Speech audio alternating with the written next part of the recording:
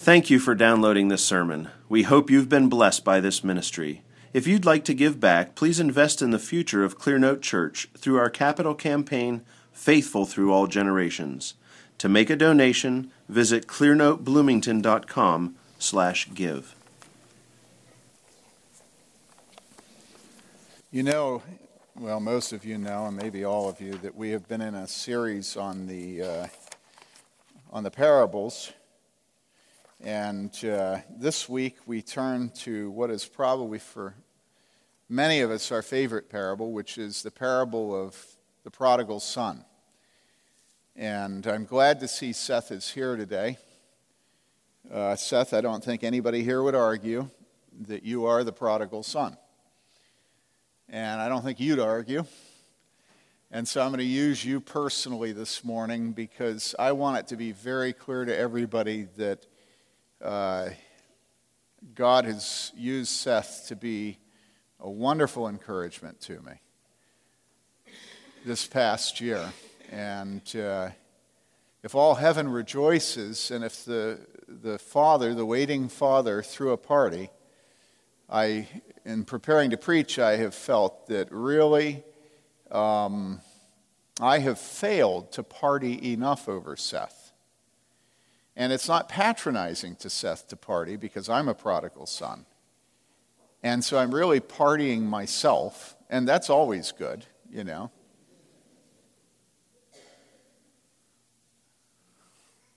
So Seth, you're public property this morning. I put you on fair warning. But it's because I adore you. I know that's weird. I know the further west you go, the weirder that it is.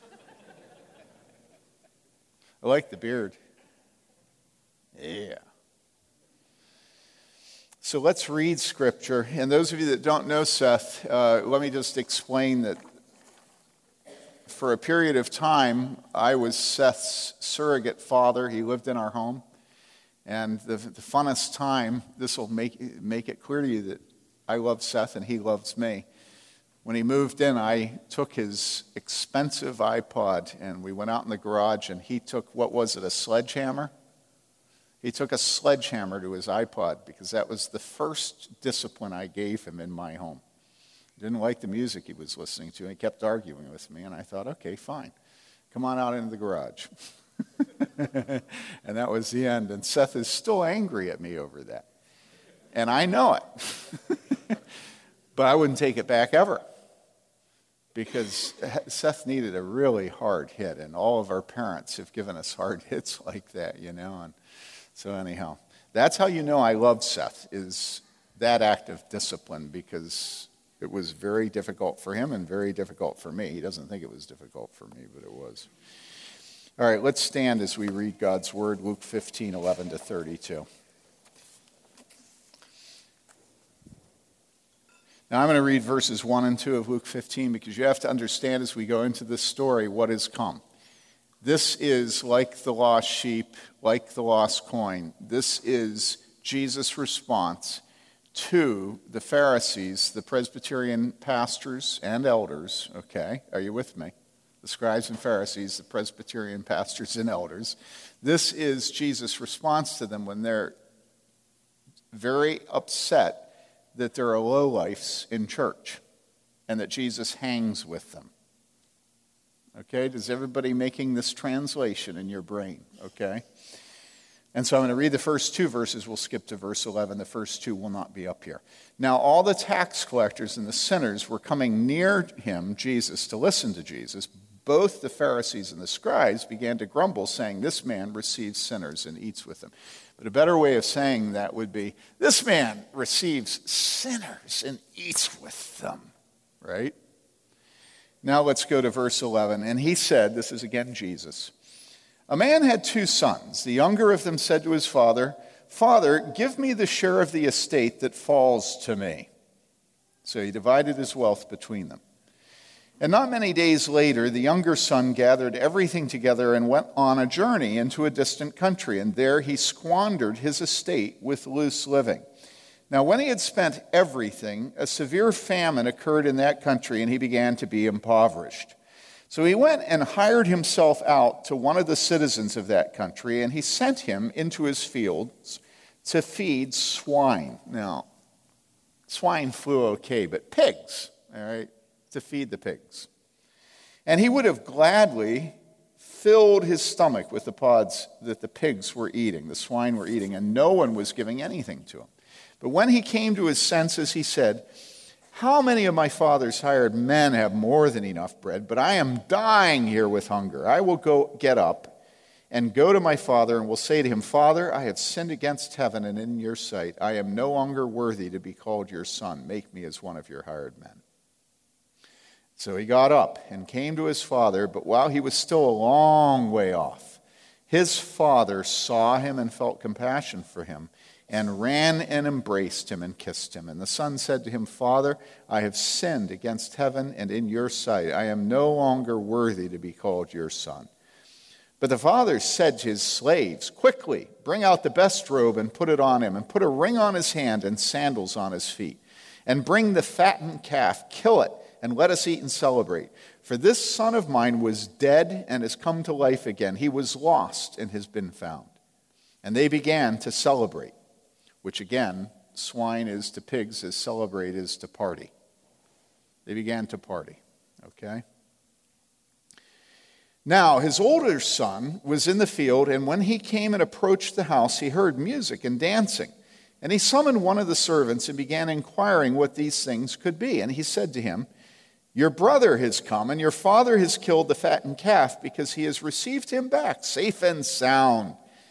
But he became angry and was not willing to go in. And his father came out and began pleading with him. But he answered and said to his father, "Look, for so many years I have been serving you, and I have never neglected a command of yours. And yet you have never given me a young goat so that I might celebrate with my friends. But when this son of yours came, who has devoured your wealth with prostitutes, you killed the fattened calf for him." And he said to him, "Son, you have always been with me, and all that is mine is yours. But we had to celebrate and rejoice, for this brother of yours was dead and has begun to live, and was lost and has been found." This is the word of the Lord. You may be seated. So what do we call this parable? Down through history, it's most often been called the parable of the prodigal son.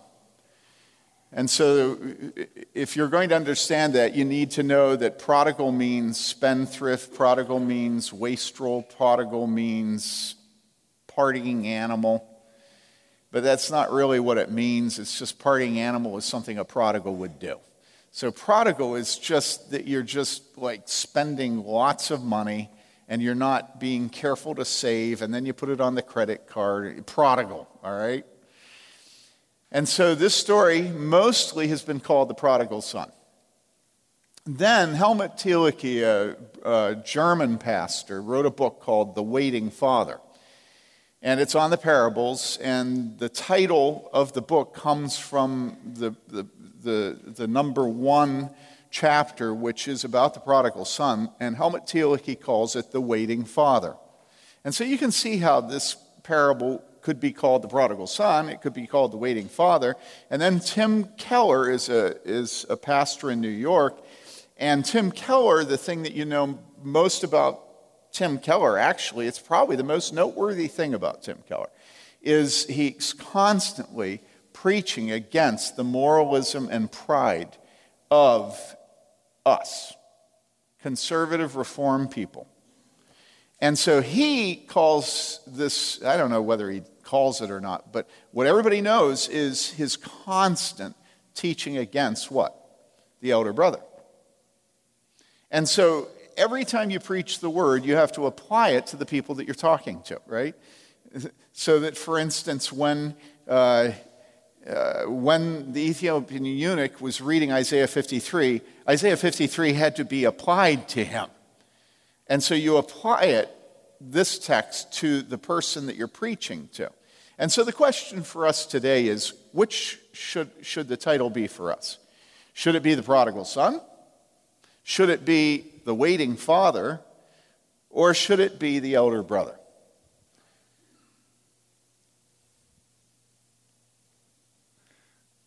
So if I were to say, how many of you need to hear the story of the prodigal son? Because that's what you need. I want to ask you to raise your hands, but there are a number of you here that need to hear about the prodigal son. If I were to ask you, how many of you need to hear about the waiting father? What kind of person would need to hear about the waiting father? It would be somebody who needs to repent but is timid. Lord, I believe, help my unbelief. It would be somebody who has never had a good father. If I were to ask you whether you need to hear about the elder brother, my guess is there are a lot of us here that need to hear the elder brother. But if you think back over our series on the parables, you know that a number of our sermons have really been preached to the elder brother. And so I'm not going to focus on the elder brother today. I mean, the guy's boring. You know? He's not in the party dancing. And why would you waste time on a dude like that? He's outside. Let him be outside, okay? We all done with the elder brother? All right? So now let's deal with the prodigal son and the dad, okay? Beautiful, beautiful story. Let's go through the text, starting with verse 11. And he said a man had two sons. Now that's the first thing that's noteworthy. Back before contraception, doesn't it seem strange that a man only had two sons? It is kind of interesting, isn't it? Probably some of them had died. The mortality rate used to be, a third to a quarter before penicillin, before antibiotics. Well, this particular man had two sons. The younger of them said to his father, "Father, give me the share of the estate that falls to me." Now, that's interesting. It's the younger brother that does that. Now, doesn't that make sense? Mary Lee, my wife, believes in birth order. And we were very happy to be able to pronounce you suited for each other if you decide that you're interested, because the best marriages are what? They're like either an only daughter or an oldest daughter with a spoiled son. Right? So that means youngest son. How many of you are a youngest? Okay, don't take offense at me. But all of you were spoiled. And even if you weren't, your siblings think you were anyhow. All right? And your father will argue. And so it's the youngest son who is into being irresponsible.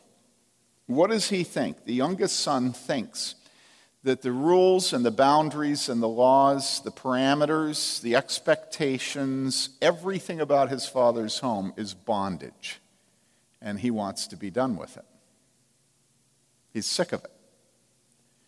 And so he's going to take his destiny in his hands, and he's going to have what? Freedom. Right? And what he needs for freedom is his father's wealth. Now, this used to be that you had to do this honestly. Today we call it college.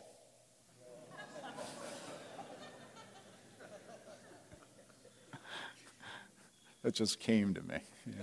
Yeah. But I mean, don't you think that's true? I don't know. You'll have to think about it a little bit.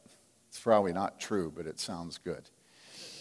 And so he went to his dad and he said, "Dad, I want my part of the inheritance." And this indicates that there was some understanding about what belonged to him when his dad would pass on.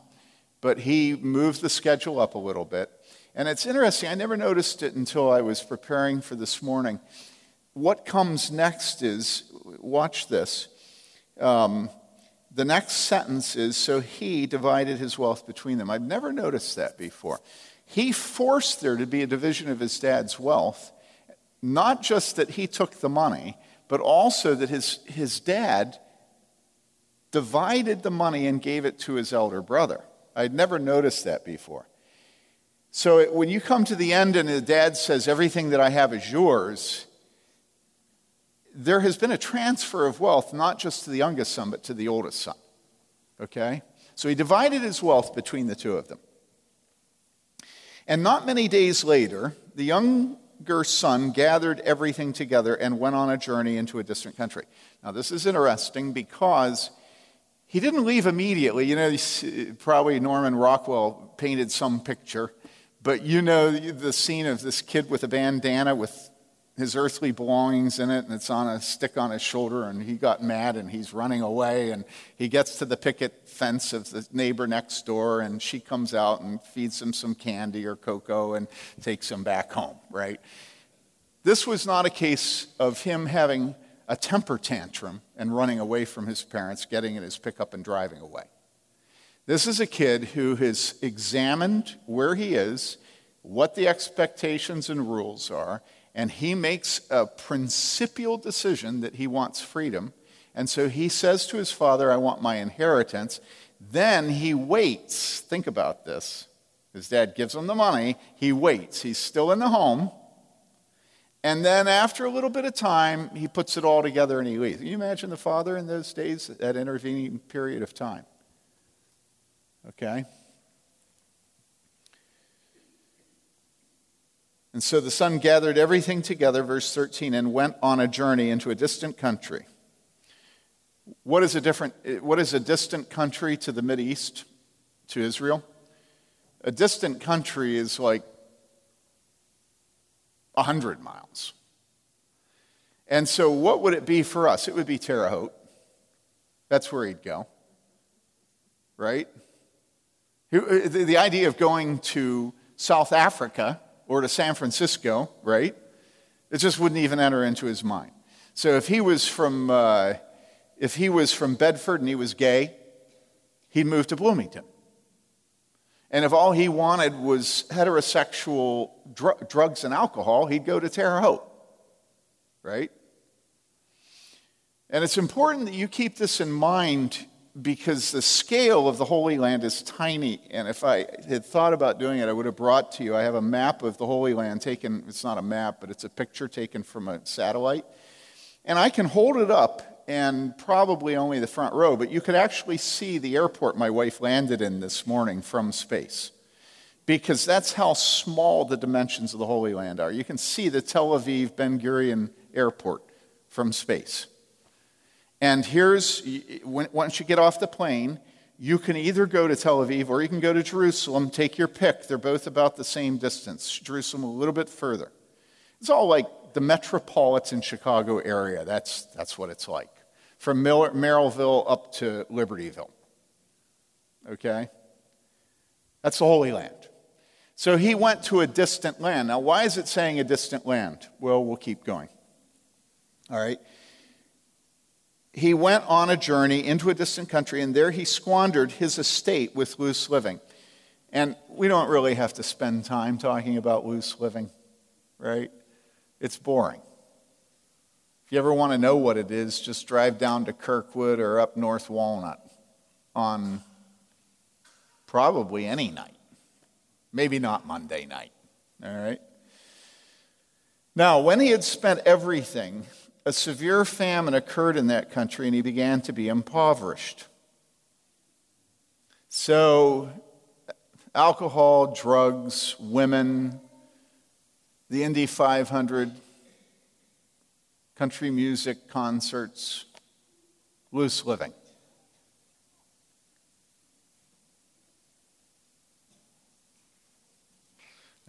Come on, admit it. He blew all his dough on that crud, and Starbucks. And he began to be impoverished, and that's what happens when you go to country music concerts. And that's why all their songs are about getting your money back, your car back, your wife back, and your pickup back, and your dog.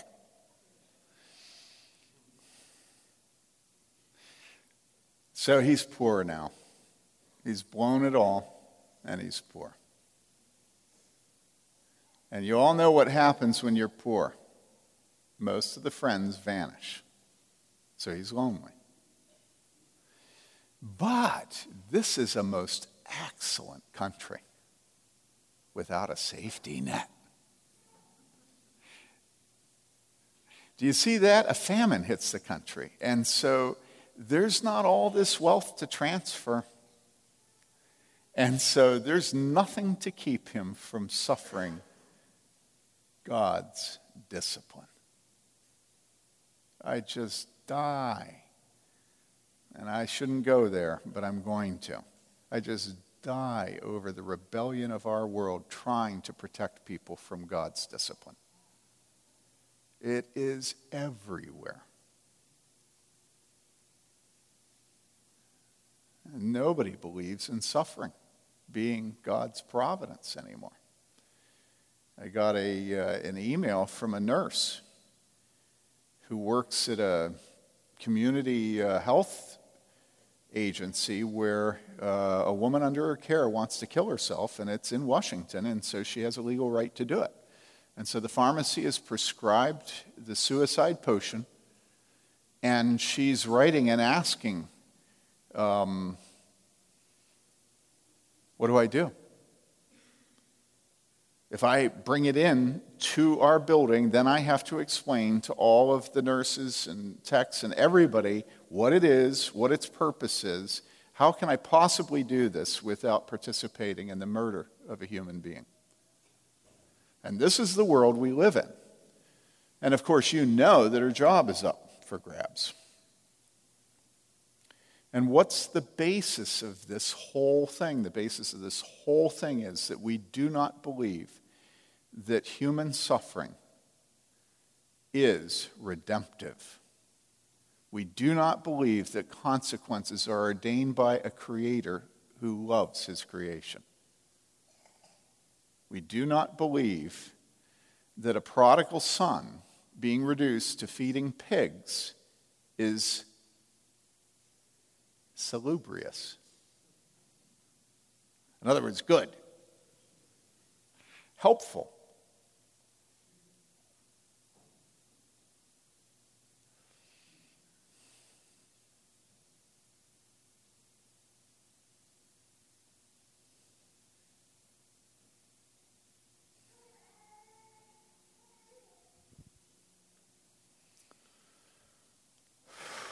And, you know, the reason I pause here is it is so depressing to see that all of our authorities, all of them, from the church to the state, all of them, your mama, all of our authorities are in conspiracy to keep you from suffering the discipline of the God who loves you. Do you understand this? It's so important that you get this today. Great inflation. Everywhere we look is the subversion of discipline by God. The discipline that God gives us is his love, calling us to himself. The wussification of preaching. Great inflation, the wussification of preaching. You know what I mean by the wussification, where there's no call to repent, there's no preaching of the law. It's just God loves you and has a wonderful wife for your life, or a plan for your man, or something nice. You know, Velveteen Rabbit sermons. And then you come to the end of life, and so you've got contraception, because that allows you to fornicate and to be cold to your wife and not to have to think about children and having to provide more and all this. And then you come to the end of the life, and guess what? Surprise, surprise. The first generation that killed their unborn children in the womb are now the first generation that is going to be massively wiped out by euthanasia. And then in my presbytery, we approve a man who says he does not believe that we should keep people eating and drinking if they are in a permanent do you really want to say vegetable about a human being that bears the image of God? I mean, I hate to think what a person that says vegetative would have to say about, what's the name of the little baby that was just born? Aaron. Yeah, Aaron Charles. Do you get my point? If you're going to compare an older person who's senile and has had a stroke with a newborn baby, who is more commending of himself to us sophisticates? I mean, who is it who has a greater ability to speak to us, to control his bowels, to feed himself? Are you with me? Do you realize that Terry Schiavo had a better communication than this newborn Aaron that just came into our congregation? But it doesn't matter. They're at the end of life. Too much health care money is spent keeping them alive. And so what we do is, whether it's grades at school, whether it's bankruptcy, whether it is the safety net, the social welfare safety net, okay, whether it is sermons, discipline of elders, whether it is euthanasia, on every single level, what we are saying to God is, you will not discipline me. You will not. You will not give me the consequences. I will elect a president who will protect me from any consequences of my foolish behavior. You know how I'm not a prophet nor a son of a prophet? Well, I'm going to be a prophet right now. Do you know what we're seeing going on in America right now? What we're seeing is, we just had health care made a basic human right. The next thing that will be a basic human right is what? There's only one thing left. You taking your father's inheritance and spending it on college. That will be the next thing. College will be a basic human right. And we will see a nationalization of loans, of everything connected with education, because it's impossible to sustain it on a personal, familial basis, just like it was with health care. And so then you will have a right to party for 4, 5, 6 years and to be a child as an adult. Now, listen, does anybody here think that won't happen? No. That's who we are. But this son lived, look, in a time when a severe famine occurred in that country, and he began to be impoverished. Now, probably never does anybody preach this text this way, but listen, what does it mean to be impoverished? Would you please go back to the situation in time that Jesus is telling this story? The situation in time when he was telling this story did not mean what it meant for us to be impoverished. You want me to tell you what it means for us to be impoverished? It means that you can keep your thermostat at 85 degrees. You can have a 45-inch television screen. The utility companies will not turn off your power. You will have enough money to pour endless dollars into the lottery. Come on. You'll have your cigarettes, you'll have your alcohol, and you certainly will have your food. And you'll have more food because the woman that you're living with who isn't your wife is on WIC.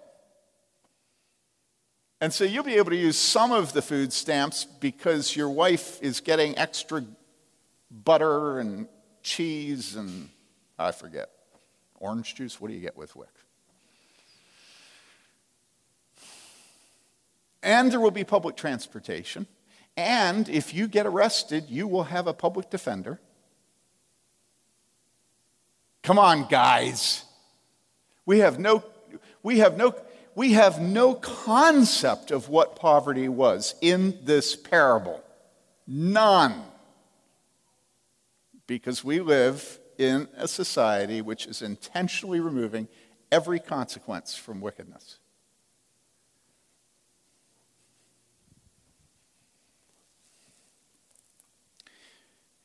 And so,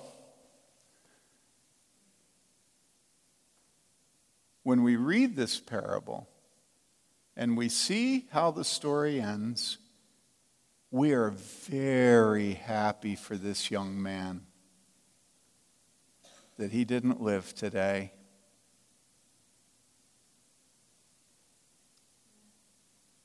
You see this? Societies don't become decadent by taking a vote. They just become decadent by citizens having a pact with their leaders that the leaders will pander to them. And so it's a massive bribe. You know, we pride ourselves on not being a corrupt government like Nigeria or like Kenya, you know, where they bribe. Isn't that awful? And in America, it's the most massive bribe system. You know, if you won't discipline me, then I'll elect you. Will you not discipline me? No, I won't discipline. Okay, I'll elect you. Now, you're thinking, where does this come from in the text? And so I'm going to make it obvious to you. Okay? Look at what it says. A severe famine occurred in that country, and he began to be impoverished. And you say, well, that's not there. And I say, okay, let's keep going. All right? So he went and hired himself out to one of the citizens of that country. What about unemployment? You know, what about aid to dependent children? What about selling plasma?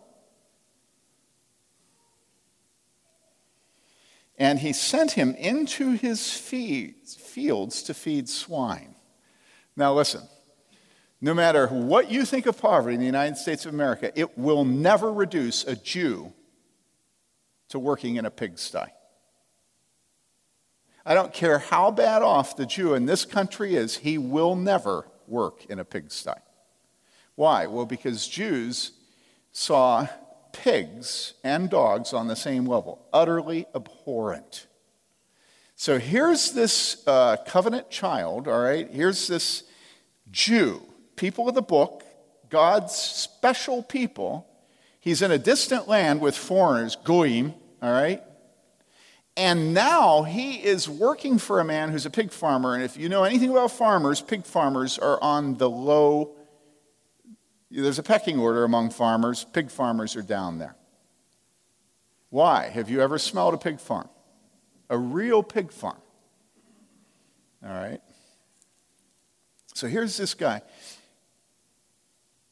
He's reduced to working for a foreigner, a pig farmer foreigner, and then the pig farmer foreigner does not send him in his pickup truck to go get some meal or grain or to the co-op, but he sends him out to the pigs and he feeds the pigs. And that's the safety net. Do you understand why I'm saying this? You have to understand this kid got the consequences of his sin because he lived in a sane time when people believed that these consequences were good. And then look at this. It got worse. He would have gladly filled his stomach with the pods that the swine were eating, and no one was giving anything to him. If you take Jesus literally in what he's saying that this kid got to the point where he was hungry for the food of the pigs, but it would have been theft for him to eat the food of the pigs.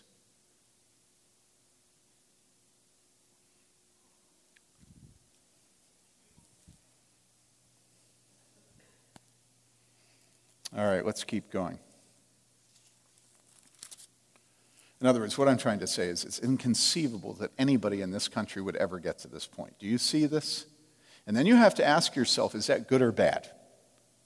I say it's bad. It's not because I don't believe in compassion from the government. It's not because I don't like to pay taxes. It has nothing to do with that. It has to do with me believing that God in his kindness disciplines us and that our suffering is his call to us to repent and turn. All right, now let's keep going. But when he came to his senses, isn't it interesting? That's how it puts it. He came to his senses. It doesn't mean that all of a sudden his ears heard, his eyes saw, his fingers touched, his nose smelled. Although I'm sure his nose probably helped him. Okay? What it means is that he began to see what he saw, to hear what he heard, right? It's not that everything started working, it's that he began to see and hear and feel what he was seeing and feeling, okay? So he came to his senses, And he said, how many of my father's hired men have more than enough bread, but I'm dying here with hunger? Again, no safety net. You see this. He's dying of hunger. And so what does he do?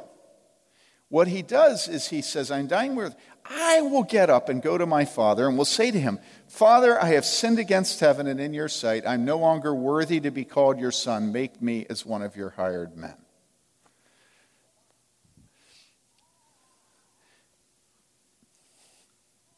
And so he's dying of hunger. All of a sudden, he wakes up. He comes to his senses.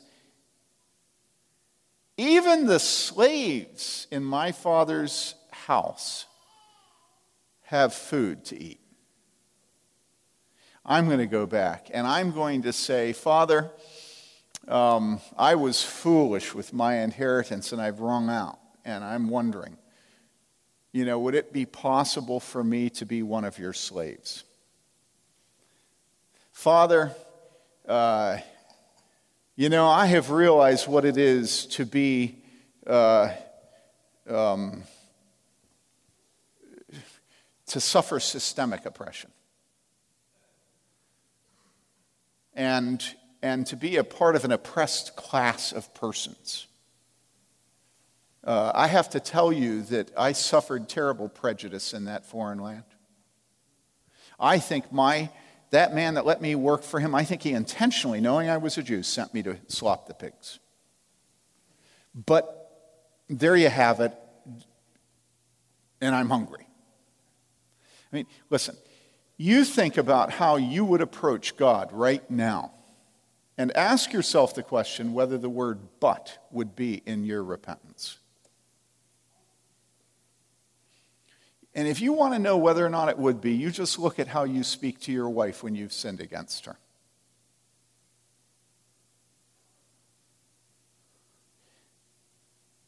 You ever singled that word but out carefully and watched it? I'm sorry, but. And there's not anything of that in this son.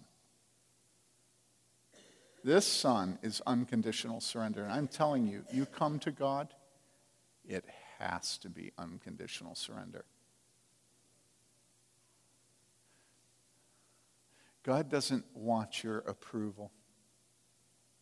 What he wants is your worship and your repentance. He wants all the glory. He doesn't want you quibbling over details as you try to sort of work the system in such a way that you can save your pride. And if that's what you want to do, you cannot repent, because repentance is unconditional surrender. You notice what he says, Father, I have sinned against heaven and in your sight. Who does he start with? He starts with God. Isn't that interesting? Where else does Scripture show us the same thing? You would think that a younger son who realizes how he's hurt his father, right? You would think that he would start with his father, knowing how offended and hurt his father was, right? But he doesn't do that. He says, Father, I have sinned against heaven. And you realize that every time that you hurt your father, your mother, your teacher, your judge, your governor, your pastors, your elders, your tightest two women, every single time it is God that you are attacking. There is no rebellion that doesn't start with a rebellion against God the Father. And that's why he starts, Father, I have sinned against heaven. And David did the same thing in Psalm 51. David said, remember, thee and thee alone have I sinned and committed this transgression. Okay? Now listen. Because I have a navy blue blazer and khakis, and I'm up here talking with a cordless mic, you might think that what I spoke of earlier about the safety net and social welfare and nationalized health care and euthanasia and all this stuff is political. But it's not political. I despise politics. But what I want you to ask yourself right now is, in what ways has God been working to wake you up to your sin and your rebellion? And you've resisted it, and you have used all kinds of devious means to escape, saying, Father, I have sinned against heaven and against you, and I'm no longer worthy to be called your son. Our culture loves victims, but our culture never admits that the victimhood it considers priceless is the person that shakes his fist in the face of God and says, how dare you? And every single time you take the circumstances of your life that you don't like and you're bitter about them, you're resentful, and you refuse to come to God, every single time that is rebellion against God. Don't trivialize God by pointing to your Father.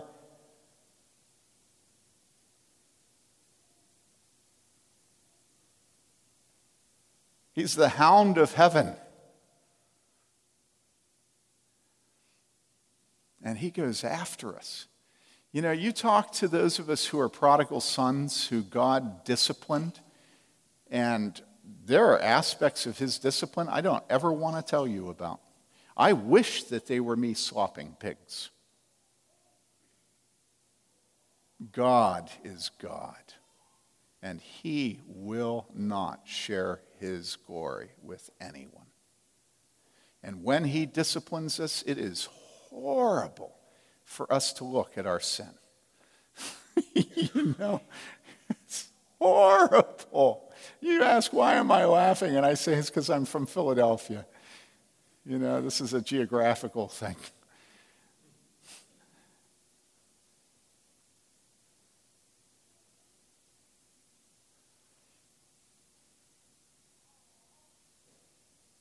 And so look at your sin and look at the consequences. Really look.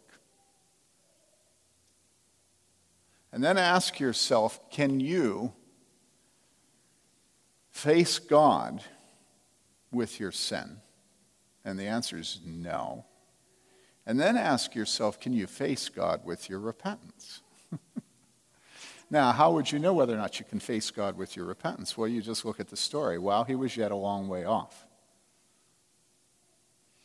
Now, what had the son done to earn his father hugging him at that point? Did you notice that the son had not given his little spiel to his dad yet? Did you see that?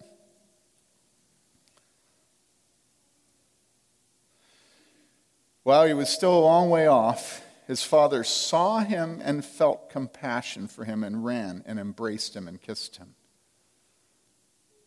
And then he gives his father, I have sinned.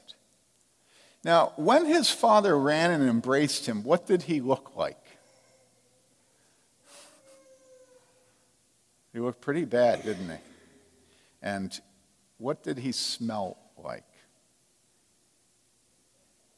This was not in the day when you took daily showers or baths or once a week or something. Water was precious. And so I guarantee you that son smelled like the pigs. And he was filthy from his travels. We knew he was dying of starvation back when he started out. You imagine the condition this kid was in. And his father hugs him. And then his father says what? He says, Father, I have sinned against heaven and in your sight. I am no longer worthy to be called your son. Make me as one of your hired men. And so he got up and came to his father and said that. But the father, verse 22, said to his slaves, quickly bring out the best robe and put it on him, and put a ring on his hand and sandals on his feet, and bring the fattened calf, kill it, and let us eat and party. Party. For this son of mine was what? Dead, dead, dead. Dead in his trespasses and sins. Now, here's what I want to end with. You think about this son coming to his father he's come to his senses. He has this plea that he's put together. He follows through on it and gives a plea to his father. But the father short-circuits it because the father hugs him while he's a long way off. He sees him. His heart of compassion. Okay? Now, do you believe that God is a God of compassion and love? And that's the stupidest thing to say in America today. Because if there's one thing everybody knows, it's that if they believe there's a God, God is love. But I'm not talking about that love, because that love is pathetic. That love is the love of a doting grandmother, which is pathetic. You did nothing to earn it. You're her flesh and blood, and so she loves you. That's it. This says that while the son was still a long way off. Now, you can use that to refer to geography. He was down the road, his dad was looking from the farm and saw the son down the road, You can also look at it spiritually. While the son was still a long way off. Now, those of you who have repented and turned to God and believed in Jesus Christ and his death, would you describe to me the moment that you turned? Were you real close to God at that point, or were you still a long way off? Well, at the time, you thought you were real close to God. But the older you get, the more you see, what? That you were still a really long way off. And how many of you who have been in Christ now for decades would describe yourself right now as what? Still a really long way off. And so what does the father do? He says, son, stop. Go out in the fields and work under your brother. And I'll watch you for a while. And I'll just take the temperature of your repentance. Because you hurt me bad. And I'll let your brother take the temperature of your repentance. And then you better learn to say the word sovereign and providence and grace. But grace is easy to say. You just have to learn how to say it 20 times quickly.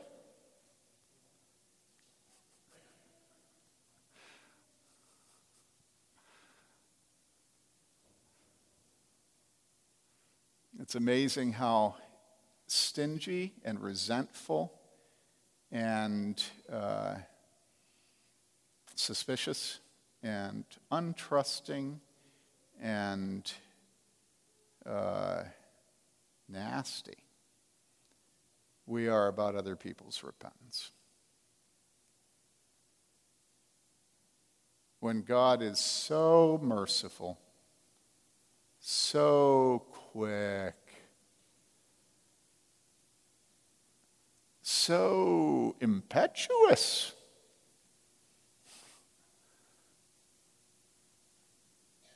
with our repentance.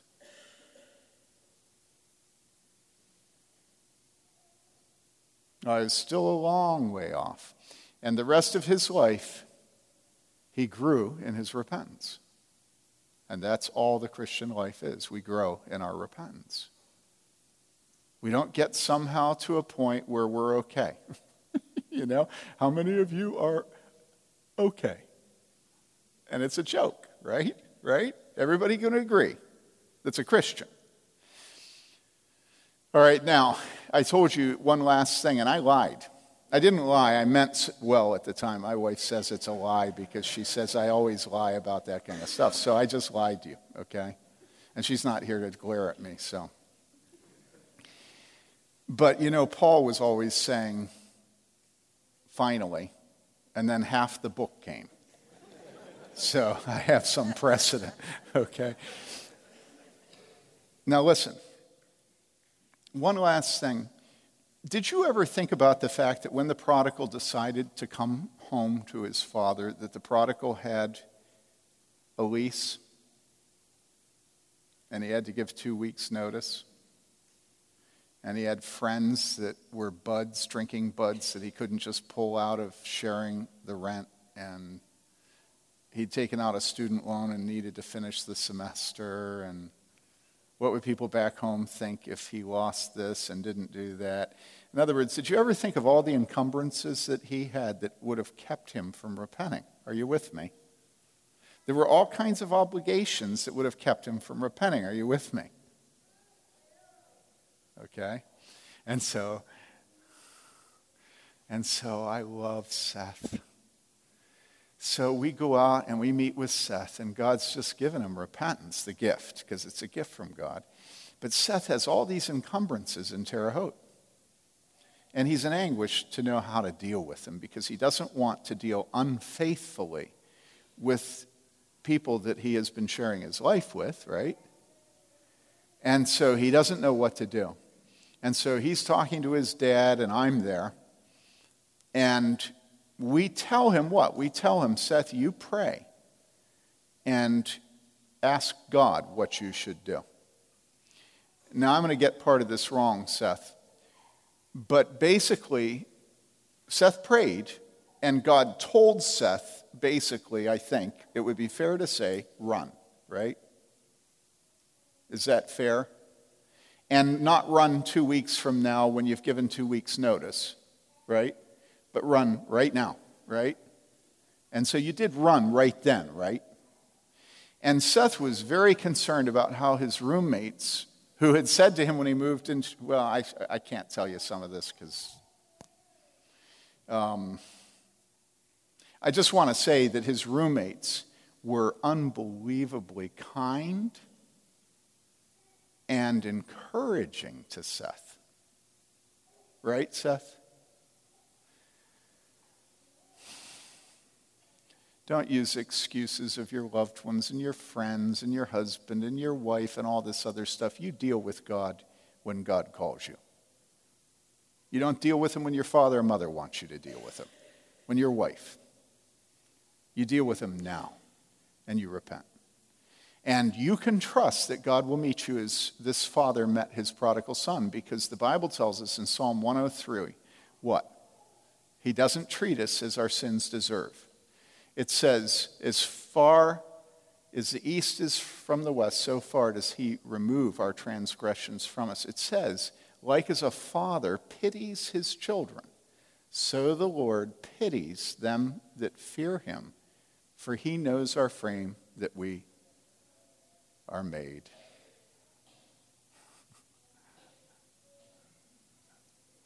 Of dust. Of dust. And that's the best of us. We're just dust. And so why stand on pretense? It's so stupid. You're dust. Repent. Turn to God. He knows our frame, that we're made of dust. He'll receive you. And so you hold up your arms and say, Papa. That's what you do. And then there will be a party. And we will party with you.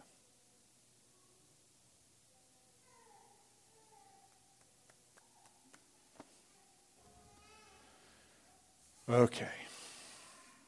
It's time for us to eat at the Lord's table, remembering what he's done for us. And this is a small taste of the party that there will be in heaven. If the elders would come forward, please.